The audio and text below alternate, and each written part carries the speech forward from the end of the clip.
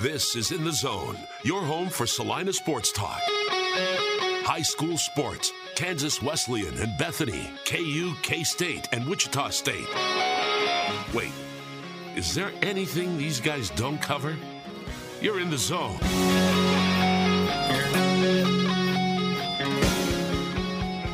Welcome into a Monday edition of In the Zone here on 1150 KSAL, 106.7 FM. I'm Jackson Schneider with James Westling for the first time in what seems like weeks, because you've been all over hell and back these last few days. Yeah. Arkansas and all that again. Mm-hmm. Yeah, so last time we did the show together was last Wednesday. It was almost a week ago, and I planned on doing it with you Thursday and Friday, but because of the weather, I had just a nightmare of a travel day on Thursday, and then Friday they kept moving coach interviews and production meetings all over the map, so I never knew when I was going to be on a call or need to run over to the gym, and so it was kind of a wild weekend. Glad to be back and glad to talk some KU and K-State basketball because finally we had a really good weekend for both schools. Yeah, I think this weekend almost every men's team in the state of Kansas at the Division I rank all won. K-State, KU, and Wichita State. And then KU and K-State's women's teams both won. But I think Wichita State's women lost, so it was a 5-for-6 weekend, which is still, or 5 of 6, I should say. But still pretty good for basketball in the state. So we got to talk a little bit about it.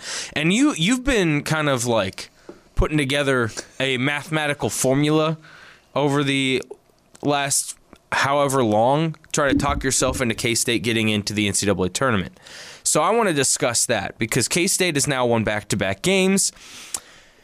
And just when I thought I was out, they have pulled me back in after beating Oklahoma State by 3 on a late 3 from Nigel Pack. And then they kind of just beat around TCU on Saturday. They won by 12, which may not seem like a ton, but I'm pretty sure they led like the entire game. So that was never really in doubt. But now they come back home on Wednesday night and they have to play Baylor at home, a team that beat them by 25 a couple of weeks ago. But it's a big stretch for K-State because they're now 12-10, and they're in a tie for 6th place in the Big 12. Which may not seem great, but with all the kind of the log jam that it is in the conference right now, there's a lot of opportunity. But James, I want you to take me through all those scribbles on your notepad and walk me through what you've put together. Sure. So K-State did thump TCU. They led for 39 minutes in that game. So I really don't have an in-depth breakdown of that contest on Saturday. K-State was just the better team and revenged a loss to TCU in the closing seconds earlier in the season. So let's start here. K-State is currently ranked number 62 in the net rankings, which is what the NCAA Tournament Committee uses when they select the field. Joe Lunardi had his bracketology out this morning. He has K-State as the next 4 out. Basically, he has 10 teams in front of K-State right now. Say what you want about Bruce Weber in the last couple of years. A lot of rumors that he's maybe going to retire and that this is his last dance. But Bruce Weber teams in February over his entire 10-year career at K-State have been really good. Even last year, as bad as they were, they only won 9 games all year. They went 4-2 in their final 6 games. Year before that, they were really bad. Nigel Pack's freshman year still won their last 2 games. In 2019, K-State went 7-2 in February. In 2018, they went 8-4 in their last 12 games. And in 2017, when they were in a similar situation in terms of being on the bubble, that was Dean and Barry's sophomore year, they won 4 of their last 5 games before the NCAA tournament. And there are signs after this weekend pointing towards this K-State team getting better on a game-to-game basis. So the next thing that I'll turn your attention to is the fact that K-State has 4 Quad 1 wins. Well, what is a Quad 1 win? That sounds like gibberish. A Quad 1 win is a home game against a top 30 opponent and an away game against a top 75 opponent. K-State with their win over TCU is 4-8 in Quad 1 wins, which is a very important metric for the tournament selection committee. Teams ranked, Jackson, between 27th and 70th in today's net rankings, there's only 4 teams outside of K-State with 4 or more quad 1 wins. TCU, who K-State just beat. BYU, they're definitely in. They've got 6 quad 1 wins. Boise State is in as an at-large team. They're 34th in the net rankings. And the other is Iowa State, who's 31st in the net rankings, but only 3-7 in the Big 12. So teams ranked, think about that, 27 through 70. That's 43 teams, 53 teams, no, 43 teams, right? Yeah, 53 teams. 53 teams, only 4 of them outside of K-State have 4 quad 1 wins. So I looked at Joe Lunardi's last 4 teams that he has in the tournament field. San Diego State, they're 54th in net rankings. They only have 1 quad 1 win. Florida only has 1 quad 1 win. They're 44th. BYU, like I said, I think they're in. They've got 6 quad 1 wins. They're 45th. And North Carolina is ranked 42nd in the net rankings, 20 spots ahead of K-State, but they are 0-7 against quad 1 teams. They have no quad 1 wins. So I look at K-State, and I think they're very much in the conversation as of today, because not only do they have those 4 wins in quad 1, they're also 7-0 against quad 3 and 4, which is what the tournament selection committee would label as a bad loss. K-State on paper has no bad losses, so I think that obviously helps them as well. And their next 4 games, Baylor at home, they're 9th. At Iowa State, they're 31st. I think if K-State splits those 2, I think they're going to jump 5 or 10 spots. And then they have West Virginia and Oklahoma State after that.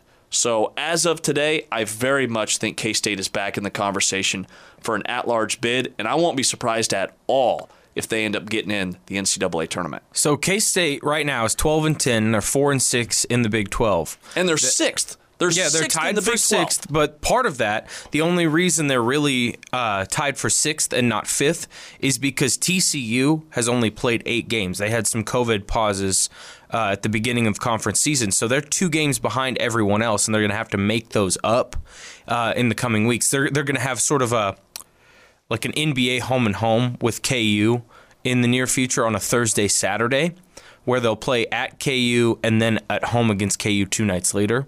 So they'll make up their games coming up. But that's another thing.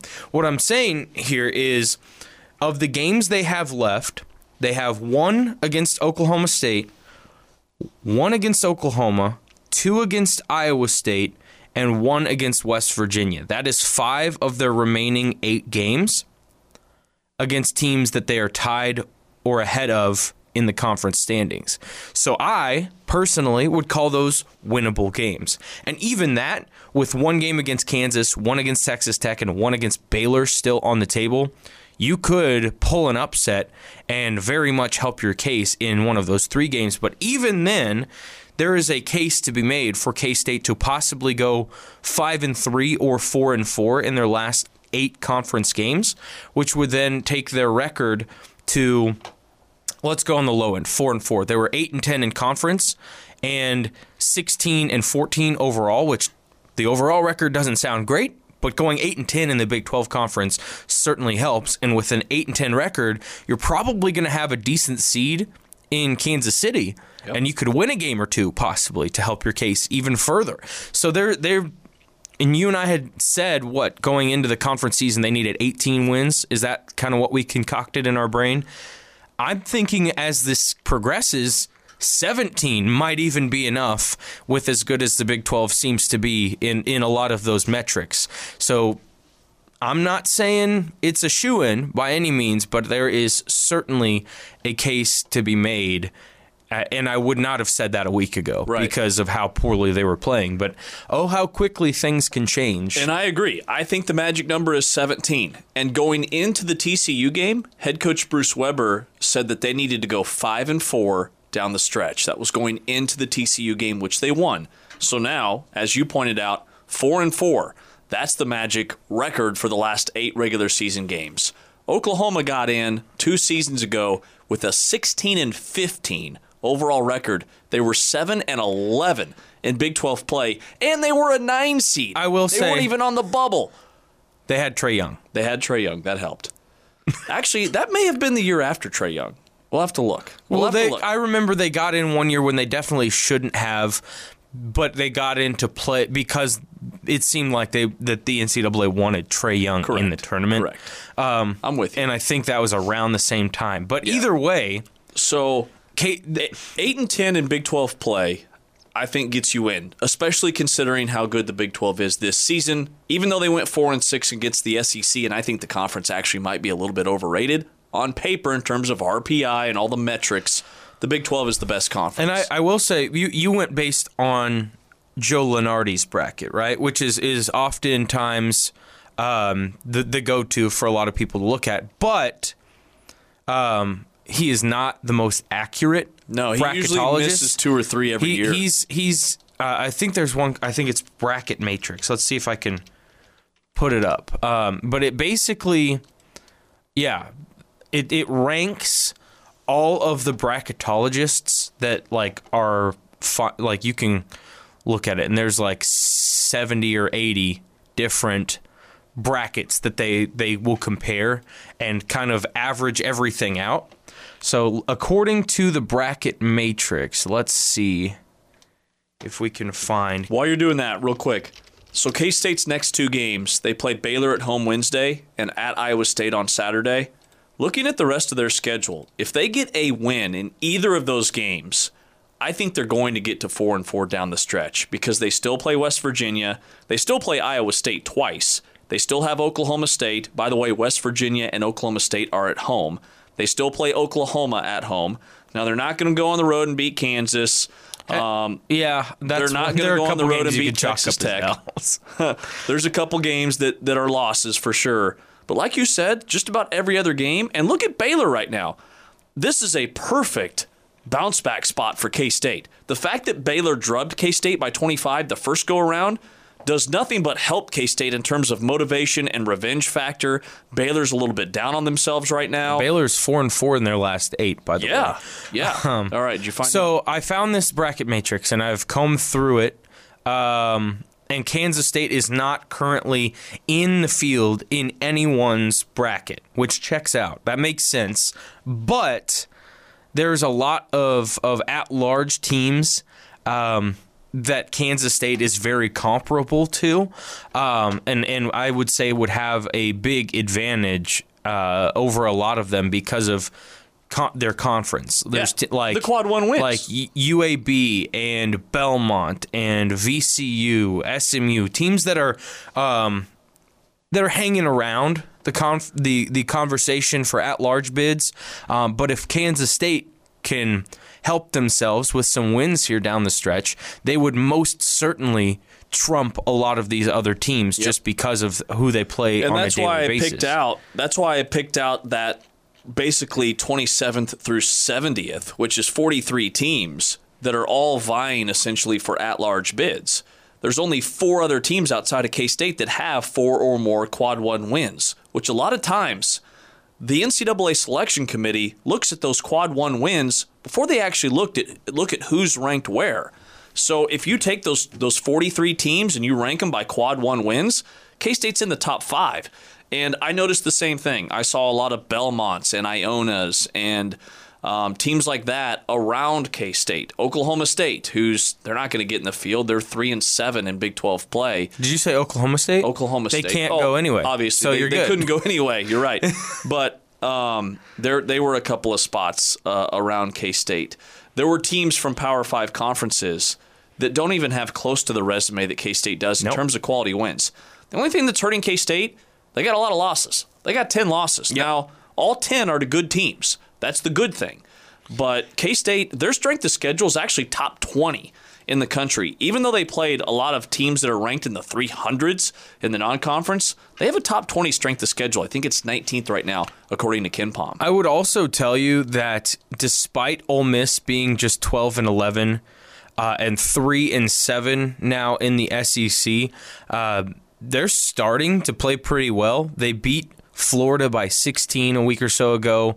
Then they beat K-State, of course, and they beat LSU at LSU last week and just lost at Florida by 5 on Saturday. So now their stretch, they've got Alabama at home and then at Missouri and South Carolina at Georgia. So there's a stretch here where they could win 3-4 games, Ole Miss could, and really improve their resume, which then makes the K-State loss to Ole Miss look a little bit better, which then helps K-State's resume. So I'm just saying, even with what I would say their worst loss, in my opinion, being that Ole Miss loss from a week or so ago, there's still a case to be made for that to be a pretty darn decent loss, which is a good thing heading to this time of the year. But Who would have thought that a week ago, if you would have told us we'd be having this conversation, because I would have told you they were dead in the water. A couple of times now already this season I've thought that, and they just keep proving me wrong. So it's wild that we're even having this conversation. And when I watched the Ole Miss game, it was painful because I didn't think Ole Miss was a very good team. They didn't even come close to passing the eye test, in my opinion. I thought it was a really bad loss. So I'm glad that you brought up the fact that they're playing better, because I kind of wondered where they were at. And at LSU, LSU's top 10 in the country in KenPom. They're a ranked team that almost went on the road and beat. So it was fun this weekend talking to some SEC people, some big Arkansas fans saying that, we've kind of been watching K-State because Arkansas is a team that they've won 7 in a row now, but they weren't really in the conversation in terms of winning the SEC. So they've been watching K-State because they want that to be that's one of their better non-conference wins. Arkansas looks at their win over K-State now as one of their better wins. And so, and I said, and I'm kind of keeping an eye on Ole Miss because we need Ole Miss to not be a bad loss. And according to the metrics, K-State, like I said, 7-0 against quads 3 and 4. They have no bad losses. So Ole Miss is a quad 2 loss for K-State because of how they're playing. Well, we need to get to a break, but to just tease what we kind of need to talk about on the other side of, well, maybe we'll do that in the third segment. We got to talk about the Pro Bowl a little bit, because although it happened yesterday, I didn't watch it, and I'm sure a ton of people out there agree, because it's not entertaining anymore. We're going to talk about that, but we also need to talk about KU. So I think we might do that when we come back, and then we'll finish the show with the Pro Bowl conversation. But we'll be back right after this. You're listening to In the Zone on Sports Radio 1150 KSAL. All right.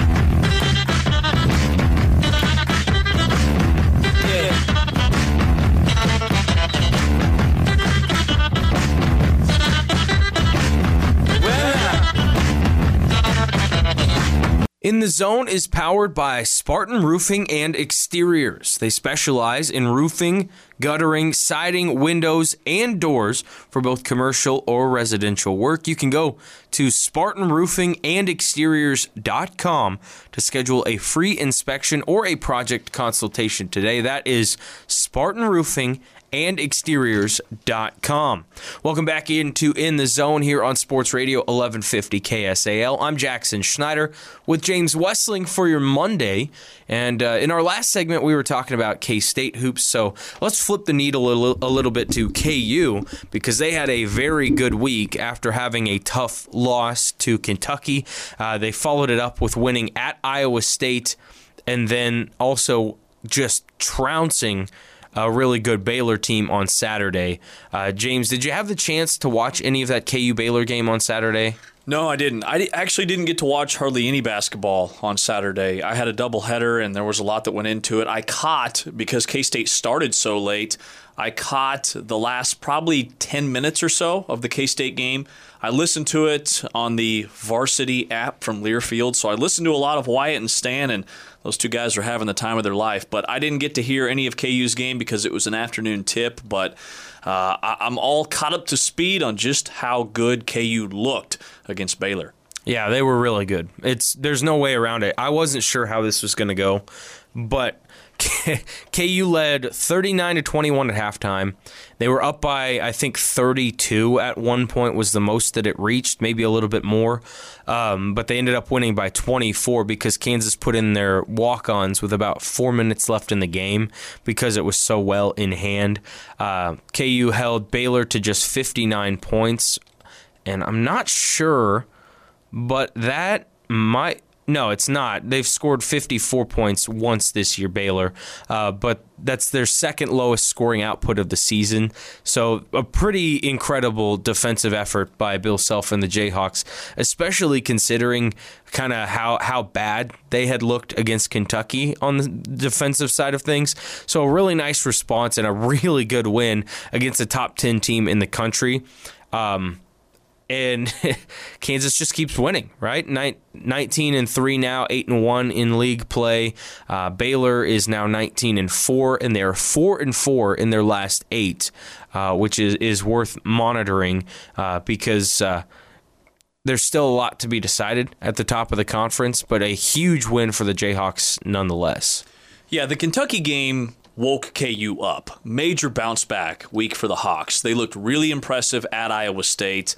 That was a 12-point win for KU, but in similar fashion to this one, KU was never in danger of losing that game. And then they had a 34-point lead at one point in time against Baylor.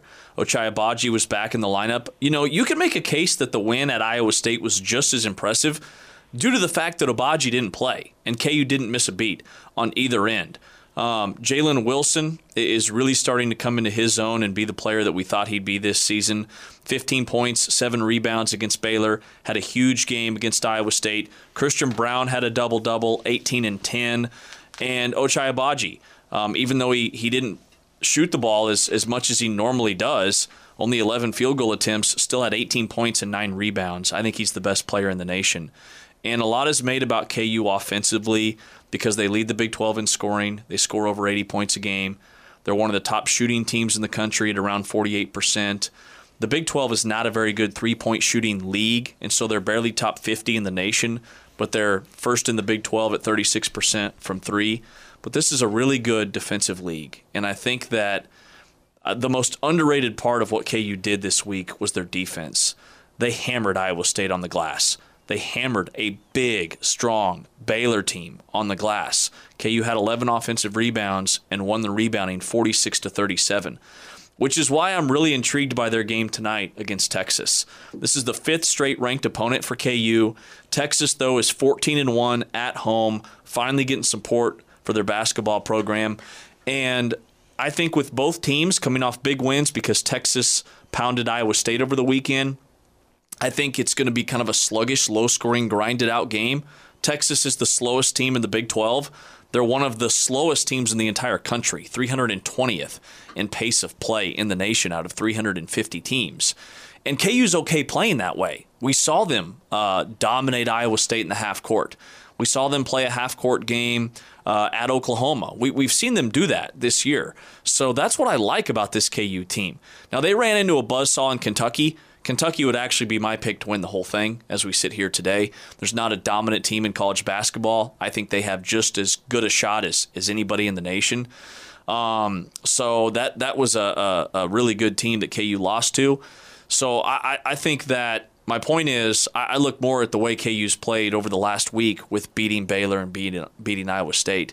It's a 1-point spread tonight. I think it's a coin flip game just because of how low scoring and how tired I think both teams are actually going to find themselves to be late in the game. But it's going to be fun down there tonight between KU and Texas.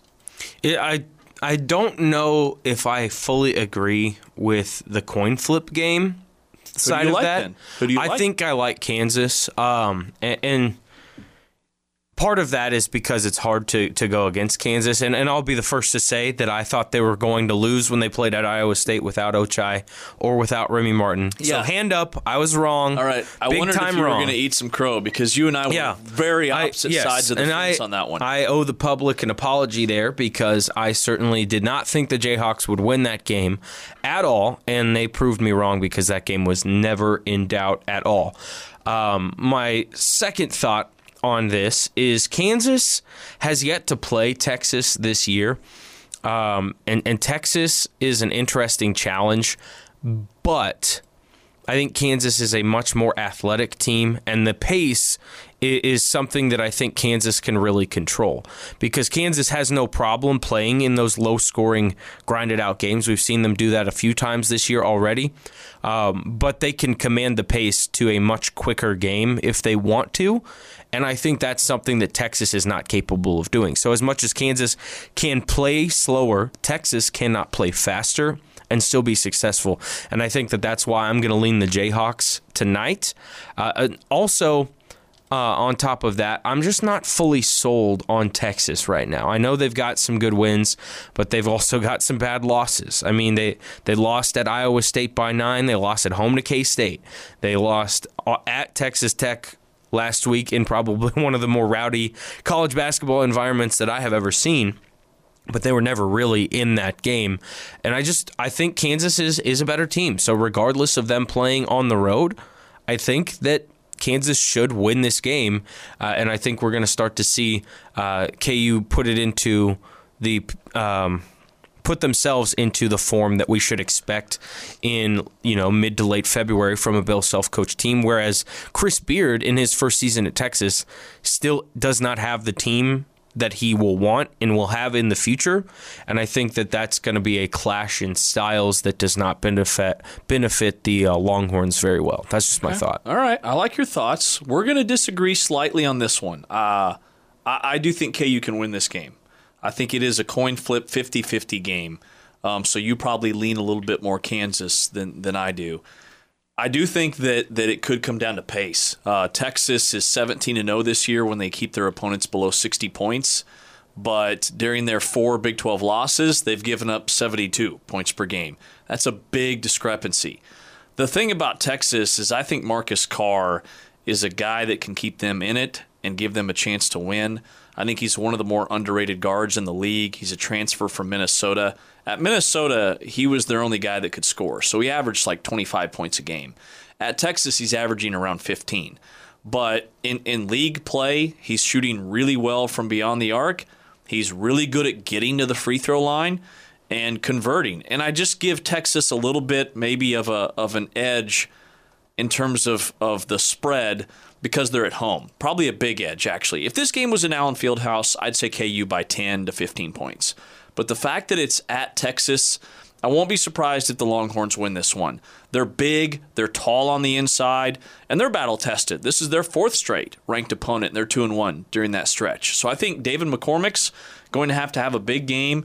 And I also just look at the fact that it's a little bit of a letdown spot for KU. Coming off that huge win against Baylor. Now they got to get on the bus, get on the plane, go on the road for a super quick turnaround. Texas is going to have a good crowd there tonight. It's also the Chris Beard factor. I'm with you in that I think Texas is a little bit overrated in terms of everybody hyping them up before the season. I wasn't that impressed by them when they came to Manhattan and played K-State. But I think because of the style of play that they play, the fact that they're at home, I think it's going to be close. I think it comes down to the final possession in the last half minute. Maybe somebody misses a shot and there's some fouling and it ends up being a 4 or 5 point win for somebody. But I think it is going to go right down to the wire. I hope so. I love a good, entertaining basketball game, especially on Big Monday. And this is going to be your 8 o'clock tip on Big Monday. And we'll get it on our airwaves as well. It'll be on 92.7 The New Zoo tonight. So the Jayhawks and the Longhorns will be airing, and you get to tune in for that if you so choose. But we got to get to another break. We'll wrap up the show. After this one, we'll talk a little bit about that Pro Bowl and kind of what happened in Vegas over the weekend, because one NFL player might have had a little too much fun and it led to some problems. We'll talk about that next here on In the Zone on 1150 KSAL.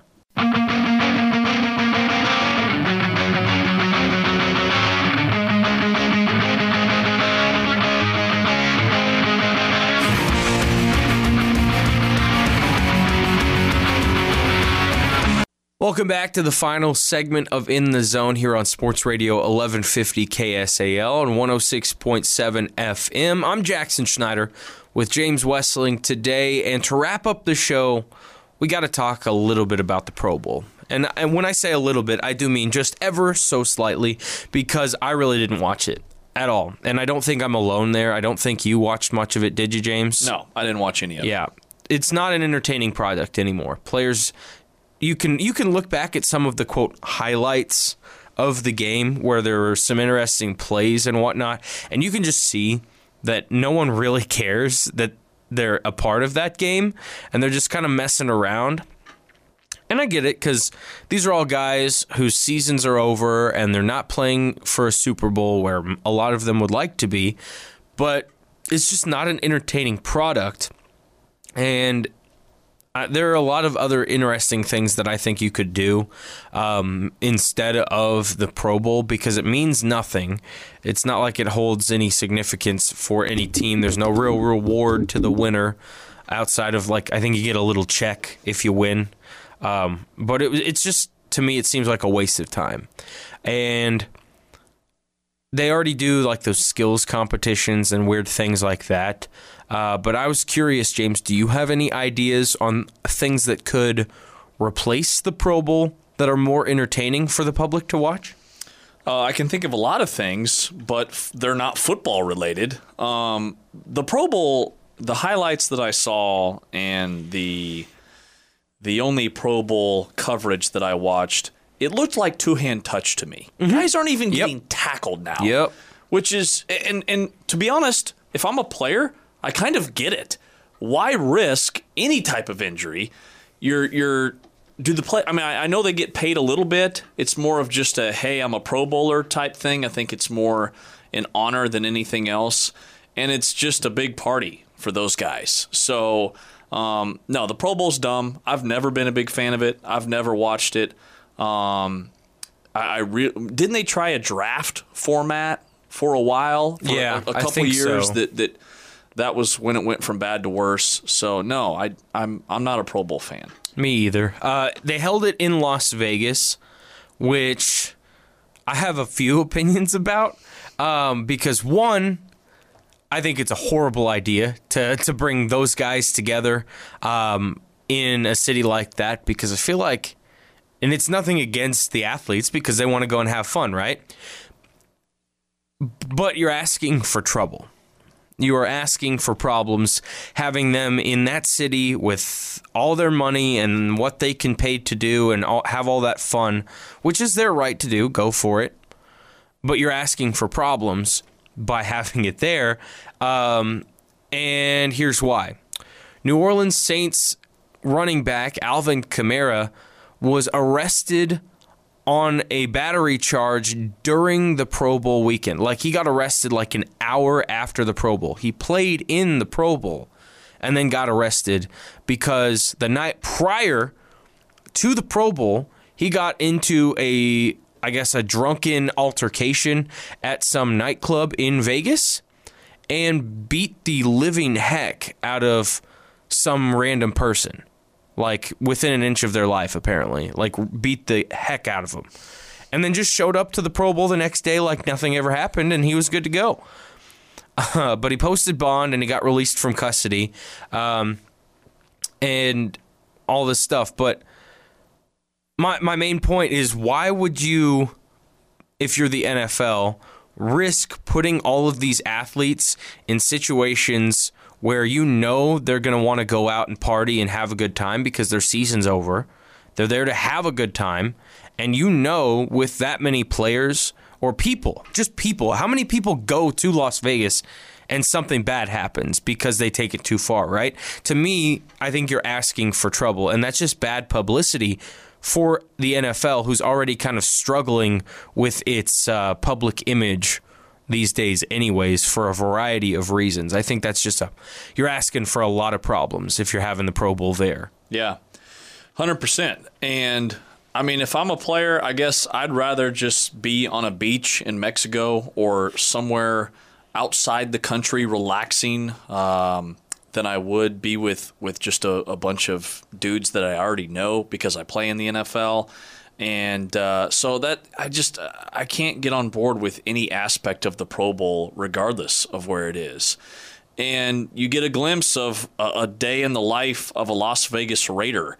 It is still just hard for me to wrap my head around an NFL team being in Las Vegas and the Raiders being in Las Vegas. And I think that, the Raiders have always had problems wherever they've been, but it was certainly amplified this year in the last couple of years with them being in Las Vegas. And by the way, the NFL draft is in Las Vegas. I think we should talk tomorrow about this maybe being the worst quarterback class in the last 20 years. And this could be a great offseason for some backup quarterbacks in the NFL.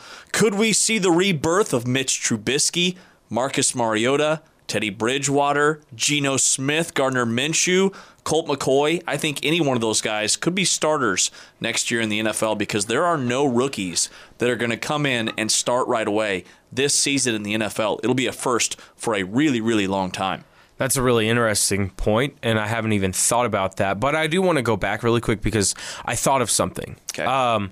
The Pro Bowl was not the only major sporting event of no real meaning, by the way, this weekend that was in Las Vegas. The NHL All-Star Game was in Las Vegas this weekend, and they had their skills competition and all that stuff. See, I found it somewhat entertaining, and I did watch a little bit of it at a sports It is bar. entertaining, and they kind of do. They I don't know if they did it this year, but they do this thing where it's like a 3-on-3 tournament rather than a full-on one big game of hockey. And they had celebrities. Yeah. It was actually really, we were trying to figure out what the heck they were doing because they were wearing, one guy was in a dodgeball, Average Joe's uniform, and just a bunch of really random fun stuff. Yeah, and they had like a skills competition where you're trying to hit a target while you're on like a floating platform above those Bellagio fountains, which I thought was pretty sick. But my main point is, why is that so much more entertaining than the NFL's Pro Bowl? And the hockey is a tertiary major sport compared to the NFL. And yet they will dominate you in terms of entertaining product in this situation. Also, just to throw a little cherry on top of another point that I had made, not a single NHL player got into trouble in Vegas, at least that we know of right now, I will say. So why is that a thing and the NFL is unable to avoid that situation in the same city? I don't know. But I did watch portions of the NHL All-Star Game, or at least the skills competition anyway, and it was very entertaining, unlike the NFL. So I just thought that was wild. But we do have a lot of time between us and the draft. But another thing, on Thursday, just to briefly touch on it because we got to wrap up the show here shortly. Did you see Skylar Thompson's performance in the East-West, was that the Shrine Bowl? Yeah. Because he looked awesome, and so did Russ Yeast, by the way, for K-State at safety. But with that little performance, Skylar Thompson's going to go to the NFL Combine. He got an invite, which is pretty wild. And to your point, James, of it being a weak talent year in terms of quarterback play in the NFL draft, could we see Skylar Thompson sneak into a later round of that NFL draft, get a flyer from somebody, and maybe stick on as a backup somewhere? It wouldn't surprise me because he had some NFL-ready throws in that All-Star game. And the scouts came away from that All-Star game really not impressed with any of the quarterbacks that are projected to be first-round picks. The kid from Liberty, Sam Howell, the kid from North Carolina, Kenny Pickett, none of them looked good in that All-Star game. And it's scared away a lot of GMs. So the thing about being a quarterback in the NFL draft, usually the top flight quarterbacks fly off the board in the first round. You get maybe one or two in the second round. And then there's a huge gap where no quarterbacks get drafted because everybody takes backups in the 4th, 5th, 6th, 7th round. Maybe Skylar Thompson gets a look, but, he's got good size. He's healthy now. He has the tools to get a shot. I think if he doesn't get drafted, he definitely gets invited to a camp. And, sometimes quarterbacks that didn't really have NFL numbers in college or come from NFL systems end up getting a shot in the NFL. I mean, you look at the list of backup quarterbacks right now in the NFL, and it will blow your mind with where these guys came from and what they did in college. And Skylar Thompson was a good quarterback in college. I'm not saying he wasn't, but he wasn't an NFL caliber quarterback in college. So Well, neither was Tim Boyle, and exactly, he ended up Tim starting Boyle a couple is games a this year for great the example. Lions. Jacoby Brissett did nothing in college. Same with Case Keenum and some of these other guys. Hey now, Case Keenum was really good, lighting up the stat sheet for Houston. He was okay? at Houston. Yeah, that's probably a bad example. But he didn't win a lot of games. Well, they won a decent amount, I should say. Cooper Rush. That's Trace another one. McSorley. A.J. McCarron played on a really good team, but had very modest numbers. P.J. Walker. Blaine Gabbert. Blaine Gabbert was the fourth best quarterback in the Big 12 when he was at Missouri. Brandon Allen. Could you even tell me where Brandon Allen went to Arkansas. college? Okay. Was it Arkansas or was it A&M? Check it. Pull it up right now. Because I watched him beat the heck out of K-State in the Liberty Bowl. Just Was he the absolutely quarterback? torched Okay, K-State nice. All right, in all that right. Liberty Okay. Bowl I'm impressed. a few years ago. I'm impressed. John Wolford. He played at, UConn? Jacob Eason. Tyler Heineke. Mike Glennon. There's a lot of unflattering names in that Very list. I unflattering. get it. I do get it. I'm just saying, it would be crazy to see Skylar Thompson get some interest, but I think he am will. rooting for it. Yeah, me I'm too. really rooting for it. That being said, we have reached the end of our show today. Coming up here shortly, we will have the Kansas Wesleyan Coaches Show live from the Library Sports Bar and Grill. So it's still time to get over there and join us for Coyote Athletics. $4 nachos, 50-cent sliders, all that good stuff. You can get your food and fix and your Coyote Athletic fix in, and then you could stay and enjoy that KU Texas basketball game as well on one of their many great TVs in the Library Sports Bar and Grill. But for James Westling, I am Jackson Schneider. Thanks so much for tuning in. We will see you tomorrow right here on 1150 KSAL.